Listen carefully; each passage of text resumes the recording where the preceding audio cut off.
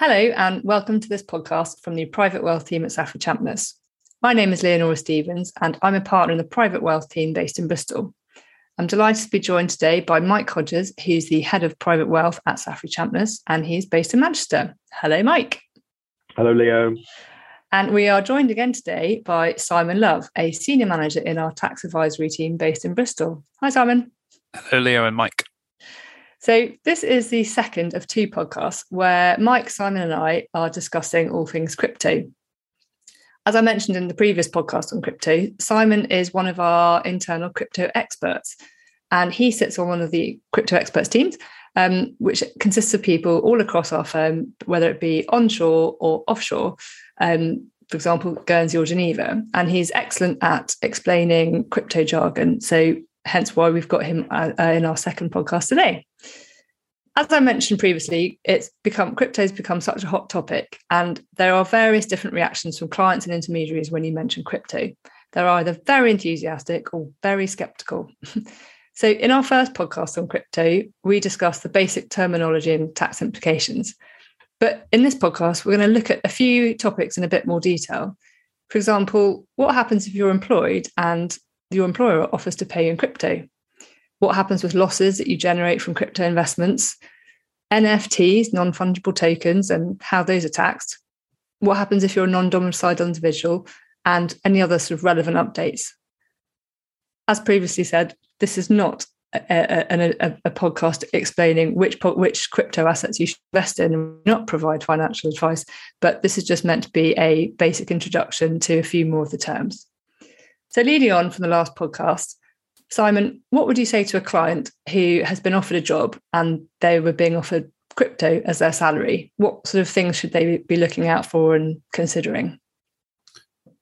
Well, Leo, there's different considerations for the employee and for the employer. So starting with the employee, their salary paid in crypto would be converted to its fiat equivalent. So in pounds at the time the salary is paid, and that would be the amount of employment income which is taxable on the individual in the vast majority of cases. This is, of course, assuming that work is all done in the UK. We're not going to go into the international tax aspects of this. So they will be paid in their crypto. Obviously, they would have to have the right infrastructure set up to receive the crypto. They need to make sure that their employer is not accidentally sending their salary to the wrong wallet, in which case it might be lost forever. So there's quite a bit of groundwork to be done in setting up these arrangements.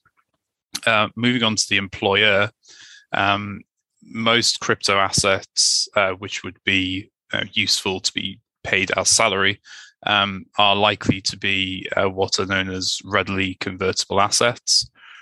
Because they're readily convertible, these salaries will be subject to pay as you earn and national insurance contributions. So the employer would need to set up the appropriate payroll systems to make sure that these can be accounted for and paid over to HMRC within the statutory deadlines. This is also bearing in mind that HMRC, as of the time of recording, do not accept crypto assets as payment of tax.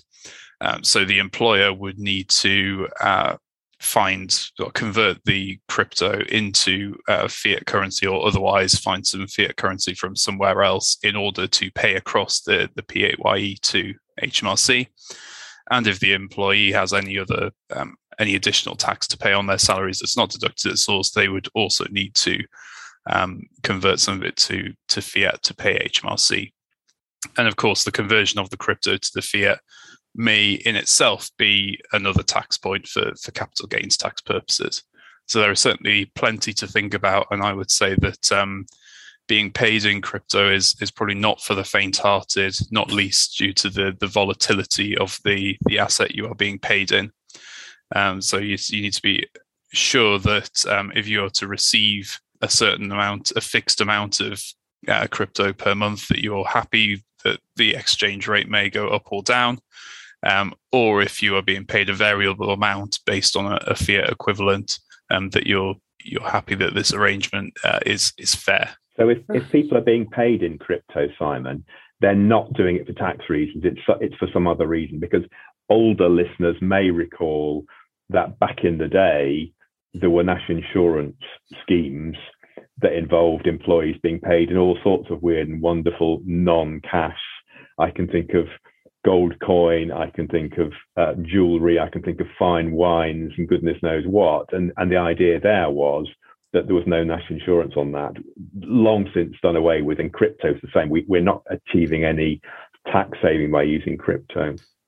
No, not at all. I would say that the scenarios where you're most likely to see this kind of arrangement are almost if you have a sort of crypto startup, they may pay key members of their team using tokens almost as a form of management incentive. Obviously, if the crypto project succeeds, then those tokens could multiply in value by tens, hundreds, thousands of times if you're particularly lucky. So even if they have sort of a low value at the time they're paid across, it's the hope value is the reason you're receiving them. You also might see some athletes, so some footballers, I believe Lionel Messi is one of them, receive part of their wages in crypto as part of sort of marketing tie-ins with certain crypto exchanges or certain crypto projects. So that might be another scenario where you'd come across this. I would say for your standard salaried office worker, this is not really going to come up very often. Yeah, I don't think Safri's will be opting to pay our staff from crypto. I suspect not. Staff would want it either. No. A group of risk-averse accountants. Absolutely. Talking about a footballer who gets paid in crypto, and we mentioned the last podcast where Mike said if we created our own cryptocurrency, you said that we would need to make sure that it was, it had a presence, but people sort of supported it and people had heard of it. Is that a bit like if, for example, we said, well, we launch our new cryptocurrency and we would like if a footballer then came out and said, I would like to be paid in that cryptocurrency, is that the kind of publicity that it needs to succeed? Or how do they publicize a new crypto and how do they make it a success? I think you could talk about this for hours and hours, but it essentially comes down to marketing and your sort of standard marketing techniques and what is your unique selling point for your crypto. I would say if you go cast your mind back to sort of the days of 2017, which was when the first real crypto boom happened, you had a lot of what were called initial coin offerings, which is when a new crypto project comes to the market. And all of these different projects were all trying to find new and creative ways to sell themselves. And some of these projects had, they had a good product and good substance, and they did well and are still established now. But many of them were just trying to get on the bandwagon. They didn't really have anything special about them, and it was pure hype. So I think for a crypto to succeed, it needs to have some good functionality and a good project behind it and something unique about it in conjunction with the marketing to get the name out and generate some interest in the market. Okay. And we've spoken about some CGT on crypto. Are there any restrictions on the use of losses or how you use losses if you make it? I mean, obviously people will have made quite a lot of losses over the last few months on the crypto. Can they use those to offset against other gains? Yes, so you just use the standard CGT loss rules for individuals. So you can use your losses against gains in the same year or in future years, but you cannot carry those losses back to previous tax years.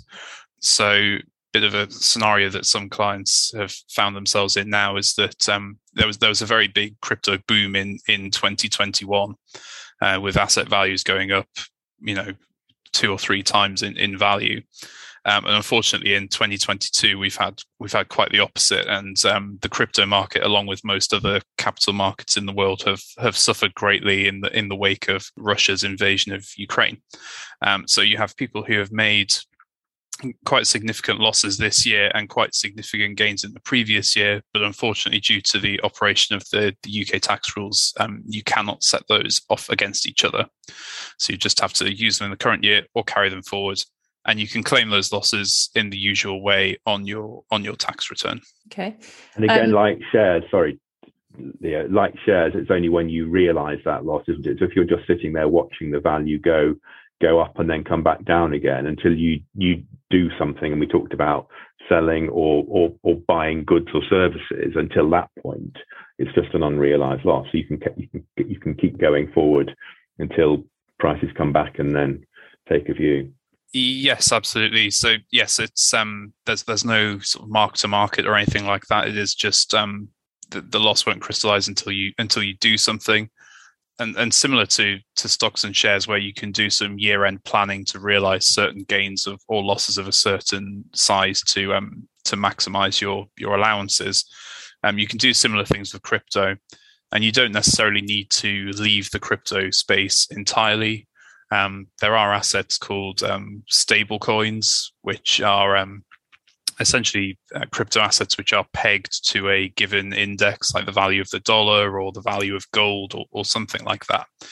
And these are seen as, I say, very, very generally seen as safe havens. They're not guaranteed, generally seen as safe havens. So what people can do is they can trade out of a crypto asset into a stable coin. So they don't have to get their money out of the exchange.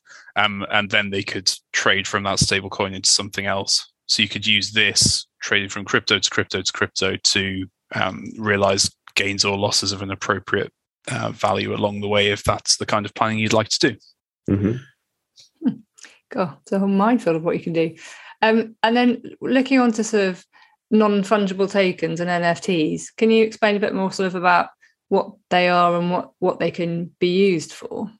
Yes, absolutely. So most of the cryptocurrencies we've been talking about thus far, like the likes of Bitcoin and Ethereum, they are fungible. So one Bitcoin is exactly the same as any other Bitcoin. With a non-fungible token, they're all unique. So whatever sort of class, so say it's a piece of artwork. So NFTs are most often at the minute used for art, and you will have a token which is a digital representation of that piece of art. So in most cases, it is a piece of digital art.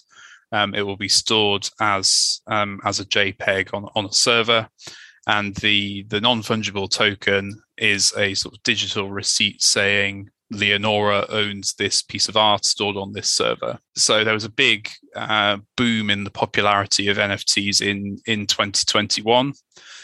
This was driven by projects that the likes of the Bored Ape Yacht Club, which was there was a big sort of celebrity craze, and all the big celebrities wanted to own one and set them as their profile picture on Twitter and so forth. And that drove those asset values very high in various different NFT projects. So that was a series of 10,000 different pieces of art which are procedurally generated by a computer. You know, they all have different characteristics of different rarities. And that appeals to people who are into collecting things, or there are online communities which have sprung up around different NFT projects. And artists often use NFTs as a way of getting their work out there. So rather than having to pay the costs of having a physical gallery to store and sell your art, you could simply create an NFT collection and sell your art to the market in crypto. And you can also code NFTs in such a way that when they are later resold, you can take a royalty.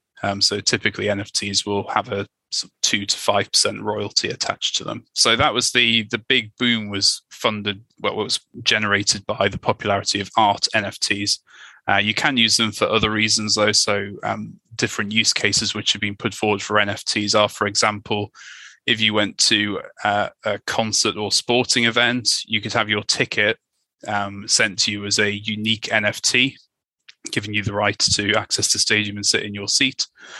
And the concert promoter could, for example, set a price limit to avoid scalping. And obviously that the NFT is completely unique to you, so that it would be impossible to counterfeit. You could also use them for things like collectibles. So you may remember some listeners may remember from their youth collecting Panini football stickers.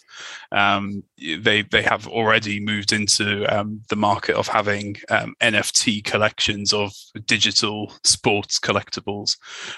So it's still a market in its infancy, and I would say that the the hype has kind of come out of the NFT market a bit over recent months in line with the wider crash of crypto and capital asset values. But there are still people working on these, and we'll see many more use cases in the future, I'm sure. So if I have an NFT for a piece of artwork from a new collection, I can't see it. How do I see it? It's on the computer. I can't hang it on my wall at home. No, you can't physically hang the NFT. What you could do is you could set up one of those you could set up a tablet to display your NFT if you wished, or you could print it out and display it like any other piece of artwork. I think a lot of the people who collect NFTs don't so much want to turn their house into a gallery, but some of them might publicly share their wallet address where they store their NFTs and say, look at my impressive collection. Obviously, they are then potentially opening themselves up to some potential security threats of people trying to take over said wallet. But there are some people in the community who are very much into that and collecting large quantities of NFTs. Very interesting. I mean, I was going to ask about non-DOMs, but I don't think we've got enough time in this podcast. Although I would say something that an investment manager did make a comment to me about the fact that crypto seems to be something that the younger generation are more interested in. But then equally, when it comes to the more standard investments, they're very concerned about ESG and sort of environmental factors. But when you look at crypto, when all the mining is happening, all the sort of the blockchain, that emits a lot of, that's not great for the environment either, is it? So it's they're sort of attacking from one side, but then not working from the other. Yes, I think the environmental aspects of crypto can't be ignored in this day and age. And yes, mining, especially for what are known as the proof of work blockchains, mining does require a lot of electricity use, and depending on how that electricity is generated, that can indeed cause a lot of carbon emissions. And obviously, a lot of countries are struggling to deal with energy demand at the minute due to population growth and indeed the energy crisis in Europe. So that can't be ignored. And yes, I think if people are particularly sensitive about ESG, then the environmental impact of crypto should be considered by them. And you say this is something which is more popular with the young, and you're absolutely correct in saying that. So HMRC commissioned some market research, and the largest group of crypto investors were overwhelmingly under the age of 45, and also overwhelmingly male, which is an interesting demographic nugget. I'm glad to see that under 45 are still young, as I'm 41. So that's a good thing. That's a nice way to end, as I don't feel so old now, having felt like a very like a grandmother, not understand. Well, not getting crypto as well as others. That's your takeaway, Leo. That is my takeaway. Well, I've got another sadly, I haven't even got that to take away with me. But there you go. Well, thank you very much, Simon and Mike, for joining me today. We work with a wide range of clients at Saffery Champness. Many are UK-based and many live overseas but have interests here, whether that's property, business interests or investments. We advise individuals and families on how best to safeguard, maintain and enhance their wealth, and on the most appropriate methods of passing on wealth to the next generation. We also help people comply with the tax rules in the UK, which can be complex. If you'd like to find out more about Saffery Champness and how we can help you, please head over to the Saffery Champness website at www.saffery.com. However, it is important for me to stress that if you are considering any of the topics discussed today, you must always take professional advice based on your individual circumstances. Thank you for listening.